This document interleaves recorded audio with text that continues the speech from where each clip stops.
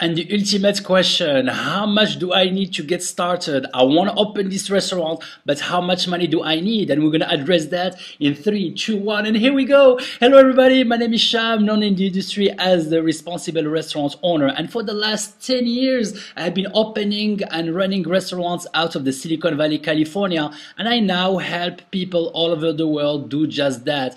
So we always hear the following question, oh my gosh, opening a restaurant is going to cost me a lot of money. How much money do I need? Well, guess what? It's kind of hard to really answer that question without knowing exactly where you are in the world and what your market is.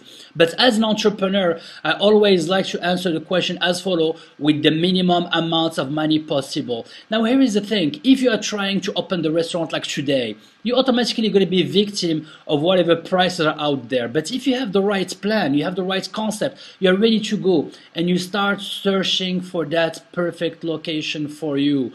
From the time I made the decision to open a restaurant to the moment I actually was able to get the keys into my first restaurant, it took me 8 years, because when I started asking the question, I realized that, hey, I needed the money, I needed the credits, I needed the experience, etc.